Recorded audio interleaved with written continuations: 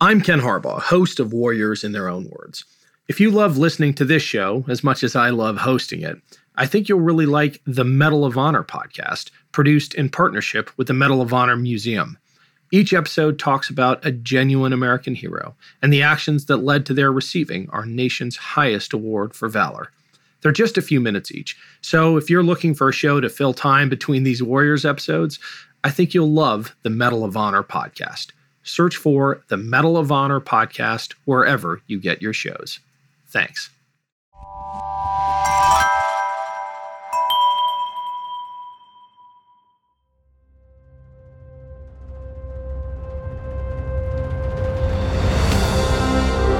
I'm Ken Harbaugh, host of Warriors in Their Own Words. In partnership with the Honor Project, we've brought this podcast back at a time when our nation needs these stories more than ever. Warriors in Their Own Words is our attempt to present an unvarnished, unsanitized truth of what we have asked of those who defend this nation. Thank you for listening, and by doing so, honoring those who have served. Today, we'll be hearing from Jack Hessman. Hessman was a Navy corpsman assigned to the Marine Corps. He fought in the famous Battle of the Chosin Reservoir during the Korean War. I was a Navy medical corpsman assigned to the Marine Corps. We're also called FMF corpsmen, standing for Fleet Marine Force corpsmen. And when you go to the FMF, you discard your Navy blues, you wear Marine uniform, and the Eagle Globe and anchors on everything. And so you're indistinguishable to most people from the everyday Marine. We got to Japan on a troop ship just in time to get into a typhoon in the harbor. We had to evacuate the ship and go on land because they were afraid two ships in the harbor were going to collide. One had broken loose. So we spent our first night or two in Kobe, Japan. Then we went to Korea and landed at the Busan Perimeter Port at the very southern tip of Korea. It was the last real estate the UN held. There was a small perimeter. I guess it must have been about 20, 30 miles of an arc. I arrived with the 1st Provisional Marine Brigade, which was a hastily assembled group of Marines, primarily from one of the islands and from San Diego. But they were the most experienced Marines the Corps had, so they put them into combat right away. And the first major battle they had was called the First Naktong at the Naktong River, where the Army people had been defeated and driven back. The Marines came in, retook the ground, turned it back over to the Army. Then we fell back for a rest. That's when I joined. Next thing I know, we're in the what's now known as Second Naktong. We had to go back and retake the land again. Then they pulled us back and loaded us aboard ship, and we steamed up the coast to the off the harbor of Incheon. General Douglas MacArthur had this brilliant idea to go in there with an amphibious landing, just a little bit south of the North-South Korean border. His idea was to cut off all the North Korean troops who were putting the pressure on down south.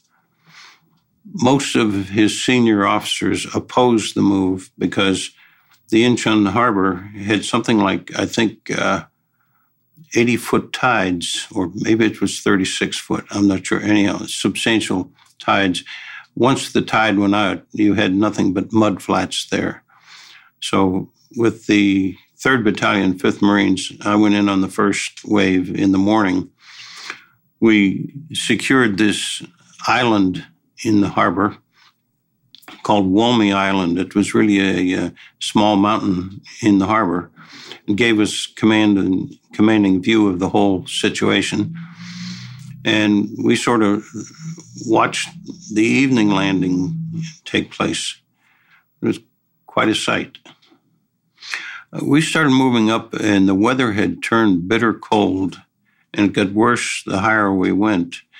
And we found ourselves most of the time on the side of cliffs on this narrow ox cart road that took the whole convoy. Up at the top, we went through a few villages, and it was amazing. We are all bundled up in our winter gear, sitting in the backs of these trucks, really suffering from the cold. But yet we passed through native villages, and they're out there in their shirt sleeves, some of them, and little kids out there with absolutely nothing on but a little tiny vest. Bonsai, bonsai, bonsai. They're welcoming us. So we went on up and made camp eventually at a place called Udamni, which was as far north as we ever got. The first night there, I noticed some activity on a far ridge, and I brought it to the attention of one of our officers. He said, "We know about that. They're just some volunteers." So gave it no further thought. Sometime way after dark, they attacked in force, and the ground was frozen solid. We had these entrenching tools, which you could use as a shovel, or you lock them in a 45-degree angle and use it as a pick. Supposedly, in most terrain, it would enable you to dig away at the dirt. Up there, it did nothing. Most people gave up and slept on top of the ground. We had good equipment in that respect. We had these mountain-type sleeping bags, which were down-filled and were very good protection. I chose to go up on a hillside, found a little ravine or a little gully that was enough of a depression that served as a foxhole. And I set up my sleeping bag there and then get in and zipped it up. This is before we had any attacks. Well, when the attacks came, suddenly I was trapped in my own sleeping bag. So I decided to stay put because there was activity going on back and forth all around me. And so I just played possum. Somebody, and I'm sure it was Chinese troops, stood right beside me, came up and looked at me for a long time. And I was there in the sleeping bag, and I had a .38 revolver in my hand. I figured if it got real bad, I would try to shoot.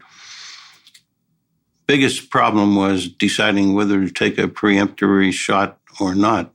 I just laid very still. And whoever it was moved on. I was afraid to open my eyes wide enough to make out who the person was, or, not identify him, but just to see who I was dealing with. And so when he moved on, then I unzipped the bag, got out of it, and went down. And about 50 yards down, we had our company set up. When the fighting began, we were all equipped with gloves and mittens over the gloves, wool gloves, good quality, and then these mittens that had a trigger finger. So you could take a carbine or a rifle or a machine gun and still use it and keep your mittens on. That's very helpful. All right, I'm a pack rat, so I over prepare for most situations. It's just a trait, family trait.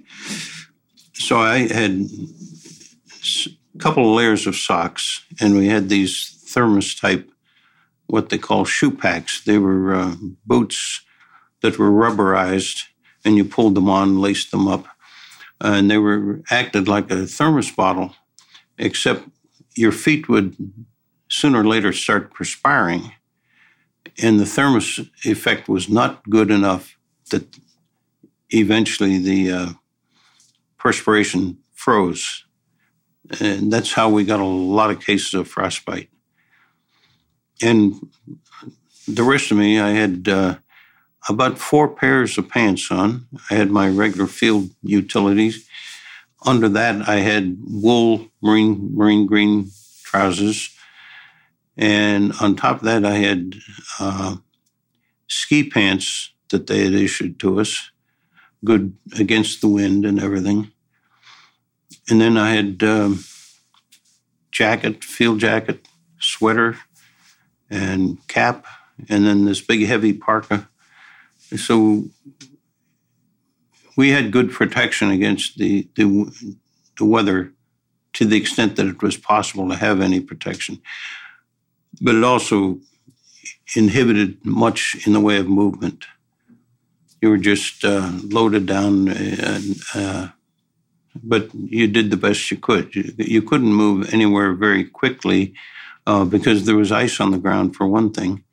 And most of us, all of us, I'd say, were really well wrapped with clothing.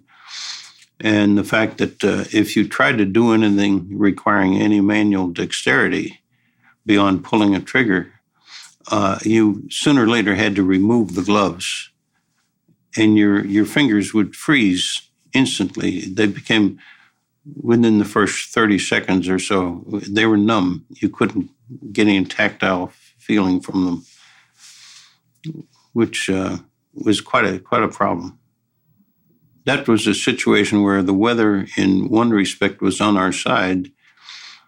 A lot of the injuries, gunshot injuries, didn't bleed very much because of the severe cold. And any bullet that got through the clothing also opened up a pathway for the cold. So you didn't have to use many tourniquets or anything like that, as you would in jungle warfare. So the weather helped us in that respect, but it also made it very difficult to try to do much in the way of diagnostic probing. So you just trusted your instincts. And the main thing was to get them to an aid station where they had light and they had some degree of heat, from stoves. The frostbite, when you were dealing one-on-one with each other, you might hear a complaint about, I'm numb, I can't feel a thing, and my feet, I keep stomping the feet to get the circulation going. But other than that, you didn't get many subjective symptoms. It was only after they got to an aid station or evacuated to a field hospital that the extent of the frostbite injuries became known. And it's sort of like the old business about people freezing to death. It's not a painful way to go. Now, couple this with gunfire injuries and bayonets, things like that, then you've got a different situation. But it's still, the frostbite, we all knew we were getting it, but it wasn't bothering us that much. People just kept going on, because it was just on the same continuum as everything else that was happening to us. There was no abrupt transition other than, if you got hit by gunfire.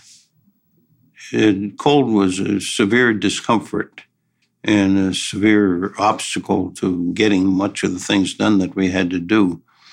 But other than the severe discomfort, nobody was, to my knowledge, was all that concerned. Frostbite was something that we had heard about, knew nothing about, and that showed up later when we get to hospitals and you see the terrible toll it took. The frostbite is insidious in that respect. When you're getting it, I'd say most people are not really all that aware that they've moved into this whole new area of disability. It's insidious because the victim is probably the last one to know about it. It's just a further progression of the discomfort, except it all of a sudden starts feeling better because you've lost your sensations. The nerves have been frozen. By the way, one of the things about frostbite, the personal injury, quite often is noticed more earlier by one of your buddies. They'll say, hey, you better get that covered up, or, put something around your mouth, or cover up your nose. And the victim doesn't feel it as a rule. The terrain for the whole retreat, we were limited pretty much to this narrow ox cart road, which was really wide enough for one vehicle, maybe. Usually, in most stretches of it, had sharply rising hills on one side and a sharp drop off on the other side. So you couldn't have a whole lot of activity going forward. You had a column, and the whole column moved or the whole column stopped. There was very little passing each other or going in two directions, only with the greatest of difficulty. And that's no way to fight a war or a battle. I don't recall any line of demarcation there. It was just a progressive thing. And the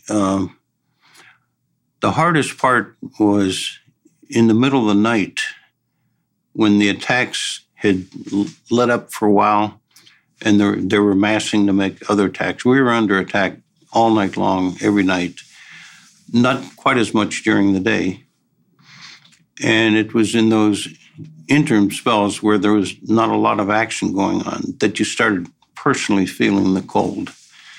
The excitement of the battle put the cold way back in your mind. And that's true of people who undergo, I'm looking for the expression, combat fatigue or breakdown in combat. They usually don't do it in battle, despite what the movies show. They do it in between battles.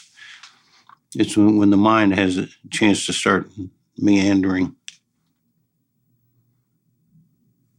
Every attack was a very dynamic situation, and a lot of it was seesaw back and forth. You were never sure until they cleared away who had won, who had lost, how many people you had lost, and whether your lines had held.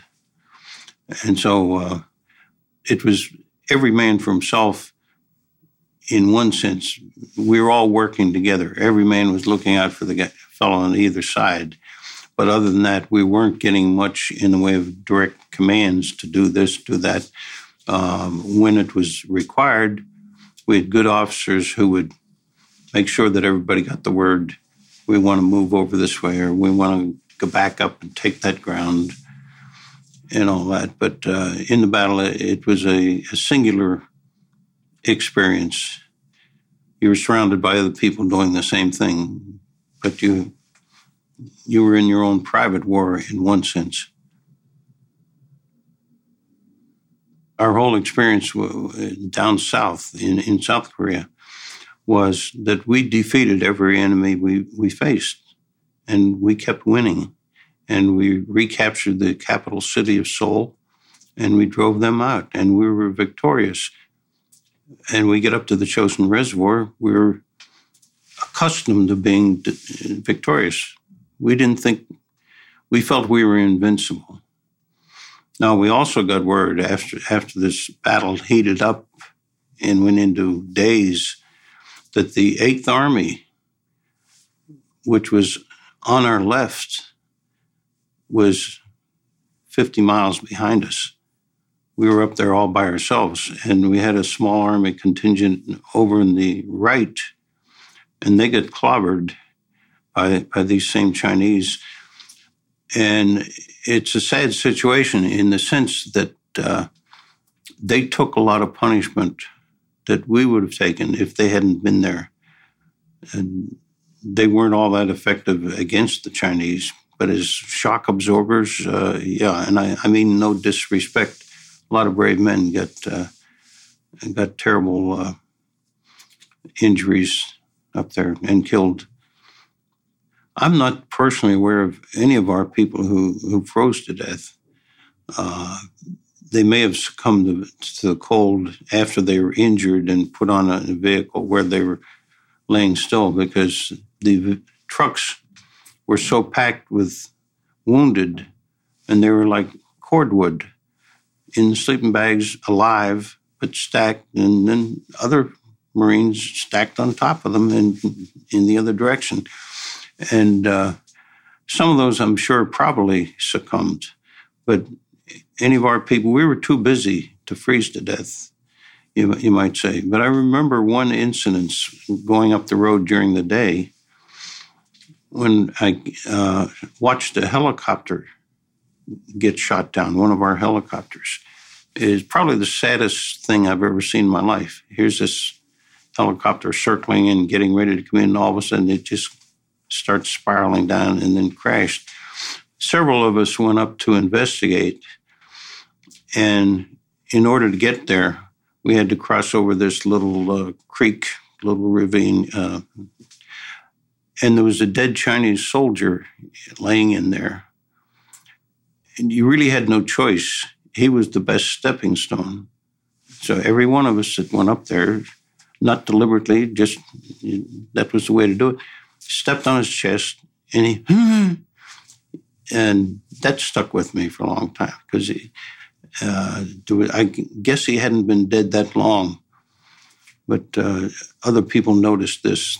He'd give out with a sigh, but he was, no question, he was dead. Just the weight of us on his chest. I noticed they all wore quilted uniforms, which I guess was a very effective way of keeping out the cold. The one thing that stuck in my mind, as I say, we had many cases of frostbite, mostly to the feet. The Chinese that I saw were wearing tennis shoes. That's it. And I don't know whether they had socks on underneath. I sort of doubt it. But many of them survived without all this cold weather gear. And I'm sure many of them got severe case of frostbite too.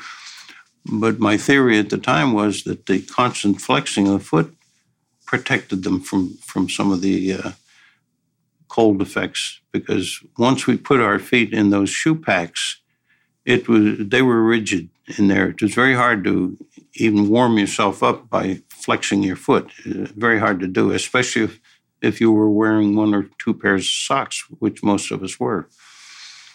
If we had extra socks, and I did, I changed mine. But even as young men, we were like early 20s or younger than that, we were as limber as we were. It was quite a job with all these layers of clothing, like 3-4 pairs of pants, trousers, and long underwear underneath that, to remove this tall boot and then pull it off and then remove the socks and then put on the new ones. And while you're putting on the new ones, your feet are starting to freeze just like your hands would when you take off the gloves. So doing a little self-maintenance was very hard to do. And I know a lot of Marines were criticized for not changing the socks. But it was a very, very difficult thing to do.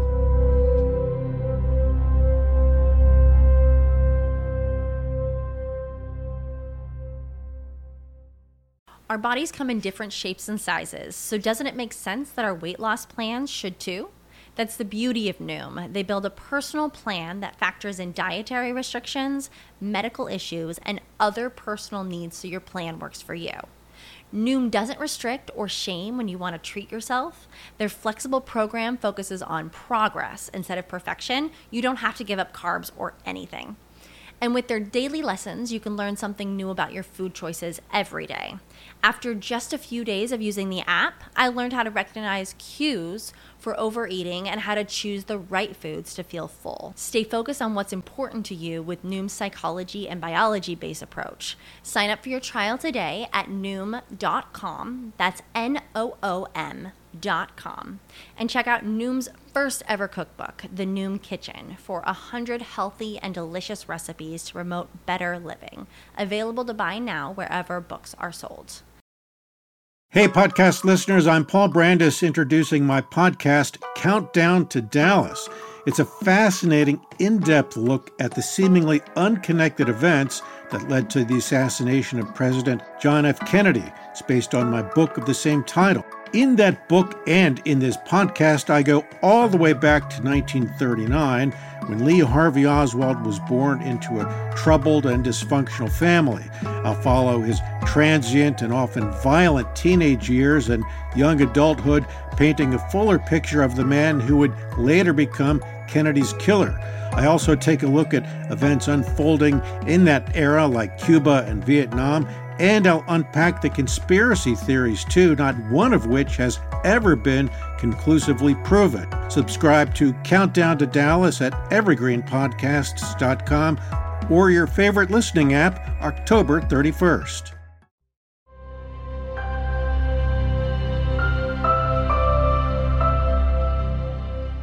I think I can speak for all of us. We did not eat. If we had some rations left over that had chocolate in them or cashew nuts, something like that, we could put those in our mouth.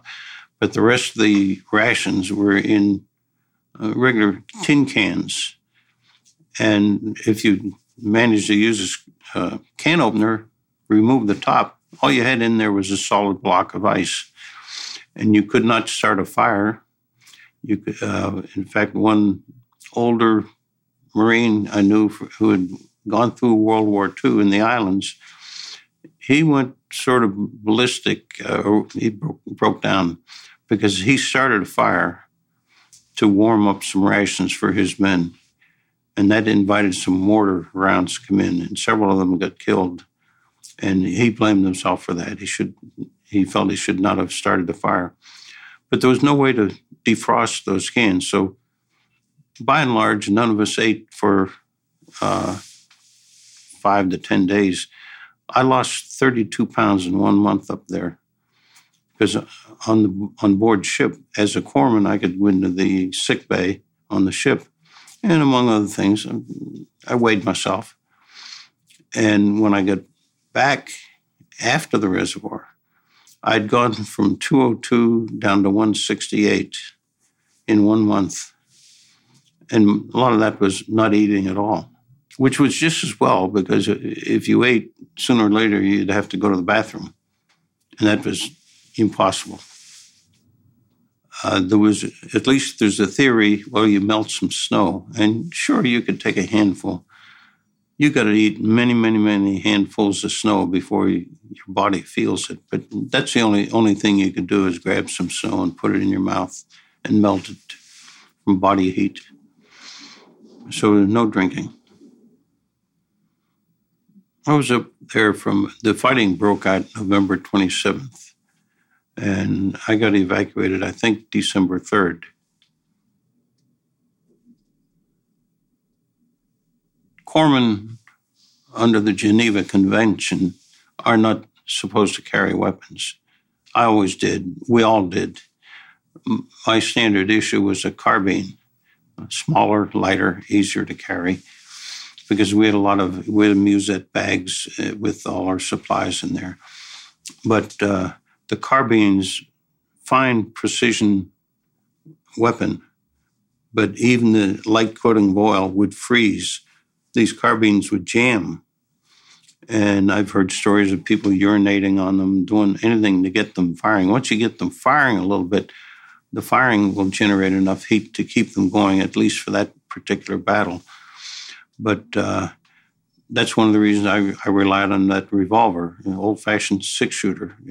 I figured if I need to protect myself or my patient or whatever, I've got something I can rely on. But yeah, that was a big problem. And I'd love to see somebody calculate how that affected the outcome. Because it's as if we were working at a half strength or, some marginal percentage. There's good reason for pessimism, because you saw so many good platoons, companies just cut to pieces. And you wonder, here we are, the finest troops in the world, or so we were at that time. And we're getting torn up. But we had an overwhelming enemy. And the abrupt change from all the victories prior to that, and then all of a sudden to get thrown into this, it's got to have an effect on your outlook on these things. I wanted to tell you that probably the hardest part of each day was the long night. Talking about daylight saving time back here, they had some system over there where they added 5 hours on each end of the night. In other words, I'm being sarcastic, but we lived and prayed for the aircraft to come in. And through a lot of that, we had no air cover because the ceilings were so low. And this one night, we all prayed about, let the planes get through. And all of a sudden, it opens up. So we have our Christmas star for the Chosin Few, and that's where our emblem came from. And everybody breathed a sigh of relief. And the planes were extremely effective. I was up against an embankment one time, and the enemy was, I'd say, probably less than 50 yards up the hill beyond me. And I'm watching these F-4 Corsairs come in. It looked like they were coming to me, and I knew they weren't. But it's quite a feeling to watch them and have that confidence that he's not getting you, but he's getting them. And they were that good. And they would peel off right above the ground. And we really were very grateful for their support. It turned the tide of the battle. It was slow in dawning, the reality was getting through to us, because even our officers didn't have a whole lot of intelligence. I'm talking about not smarts, but intelligence information. They weren't sure what was going on. At least if they were, they carefully did not tell us. Because we had already felt invincible and we could do anything, go anywhere, take on anybody. And then all of a sudden we find these people, just by sheer numbers, are just tearing our outfits to pieces. And I remember one part in one of the books, a field officer or an officer on the line asked for mortar fire for a ridge under attack. And he said, I want a heavy barrage. And the answer come back by telephone, both rounds? Because we were running out of ammunition. A lot of fellows, I was not one of them, get into hand-to-hand combat with the bayonets. Fortunately, the Marines were trained to use bayonets. And so they gave a good account of themselves. We tried to conceal ourselves, stay down like in gullies or whatever, get behind some rocks or outcroppings and conceal ourselves that way. But visibility was not that big a factor because mostly they attacked at night, especially when our aircraft were in the area. They laid low. So we took most of the punishment during the night. I was in G35, which is shorthand for George Company, 3rd Battalion, 5th Marine Regiment. And we had the lead in taking the column from Udamne about 30 miles, I guess, down to Haggeroo. And it was one series of roadblocks after another. Meanwhile, the road twists around. One place it was like a horseshoe bend, and you could talk to the fellow over across from you. But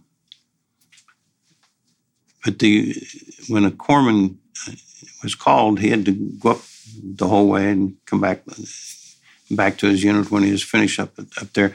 There was one point there where I got called up to look at this fellow who had been hit, and the bullet had gone in upward through his chin. And I tried to check his vital signs, couldn't make a decision as to whether he was alive or dead. But so they were going to, take him along on the column, and I didn't see anything I could do there for him, because whatever had gone in there was still in there, most likely. I always felt guilty about that. And at one of our reunions, I happened to mention it to somebody. He said, yeah, I know who that was. It was so-and-so. And you know, he lived. He got back. What happened? The bullet had gone up and ricocheted around inside his helmet and back into his head and gone out. Did not do any major damage. And but it certainly flattened him right there. And he was unable to move or anything like that. But he did a full recovery. When we got into Hagaroo, I was having problems with frostbite and pneumonia, and I'd been dosing myself with aureomycin or acromycin. I think it was aureomycin, the yellow capsules. As a corpsman, I had my own supply of those, and I was trying to deal with what I diagnosed as pneumonia. I'd been getting pneumonia at least once a year for a 3-year stretch. So I was getting chills and fever despite the cold, and I was getting disoriented and difficulty breathing. So I was taking this aureomycin, no liquids to take it with, and I'm not sure whether that affected or what, but they decided that, you know, I should get out of there. I wasn't going to do anybody any good the way I was then. Also, I had frostbite in my hands, feet, and my nose and ears. When I get into a tent there, they had a warming tent, and did several of them at Hagaroo, and I would change my socks, and I could see, you know, my feet were frozen. And also my fingers and my ears. And even today, I can tell you when it goes below 37 degrees, I get tremendous earaches. And I had it on my tip of my nose, too, because some parts you just couldn't cover up and stay functional. Well, I call it a warming tent because they indeed did have warming tents. But I found a tent that had a stove in it, and I was able to go in and sit down on I forget what I sat on, whether it was a bench or what, or a box. Anyhow, I sat down, proceeded to change my socks, and that's when I started seeing what had happened. And like I say, you don't notice these things when they're happening to you. But I knew the symptoms and all that. So the practice was they would set up warming tents scattered throughout the area where you're,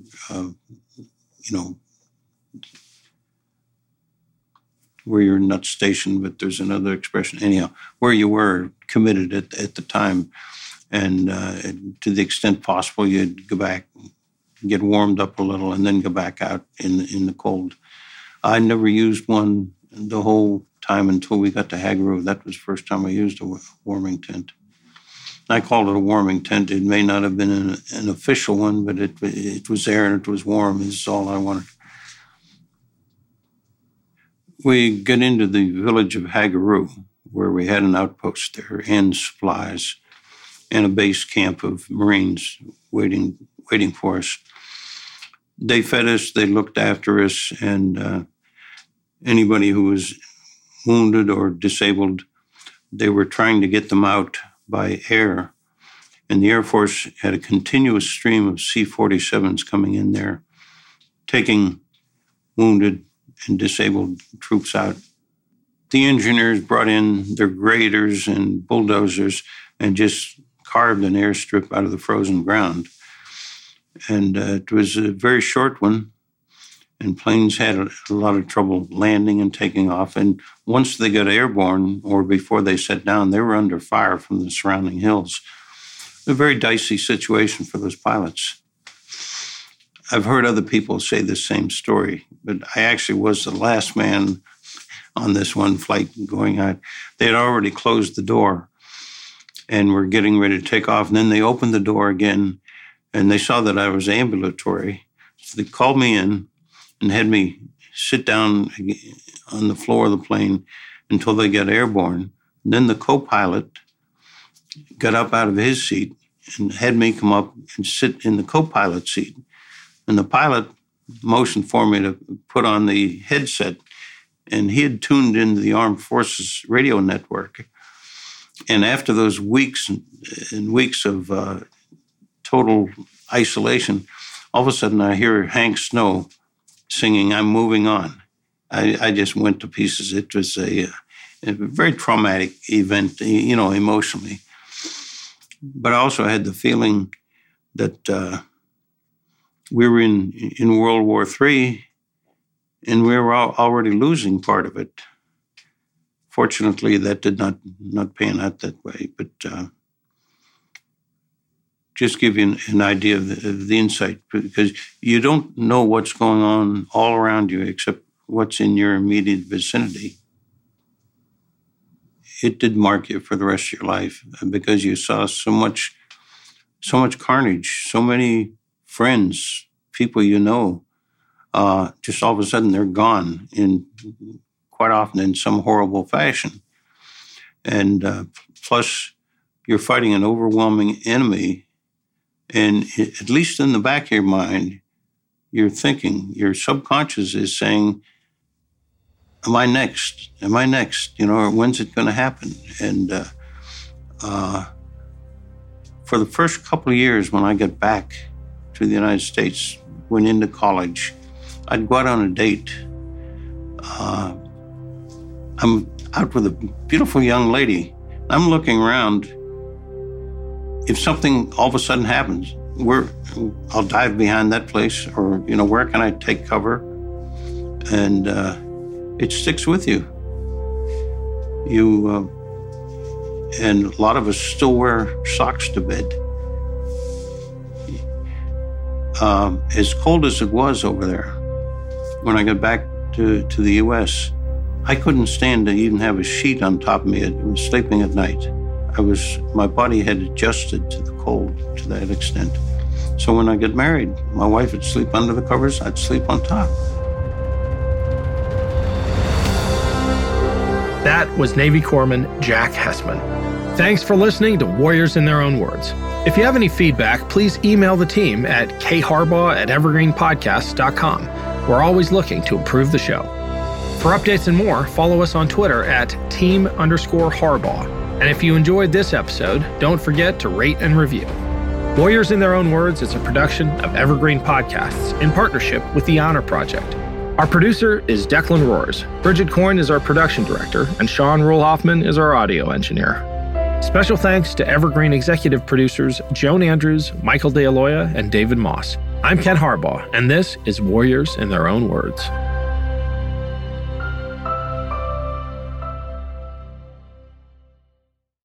Hello, my name is Peter Zablocki, and I'm a historian, author, and college professor. I'm thrilled to invite you to check out Evergreen Network's History Shorts podcast. Every Tuesday and Thursday, join me on a journey through time, exploring the little-known and hidden gems of history. In each bite-sized episode, I'll dive into my original research to bring you intriguing historical curiosities you've probably never heard of, uncovering the fascinating stories that have shaped our world, from forgotten figures to overlooked events. And the best part?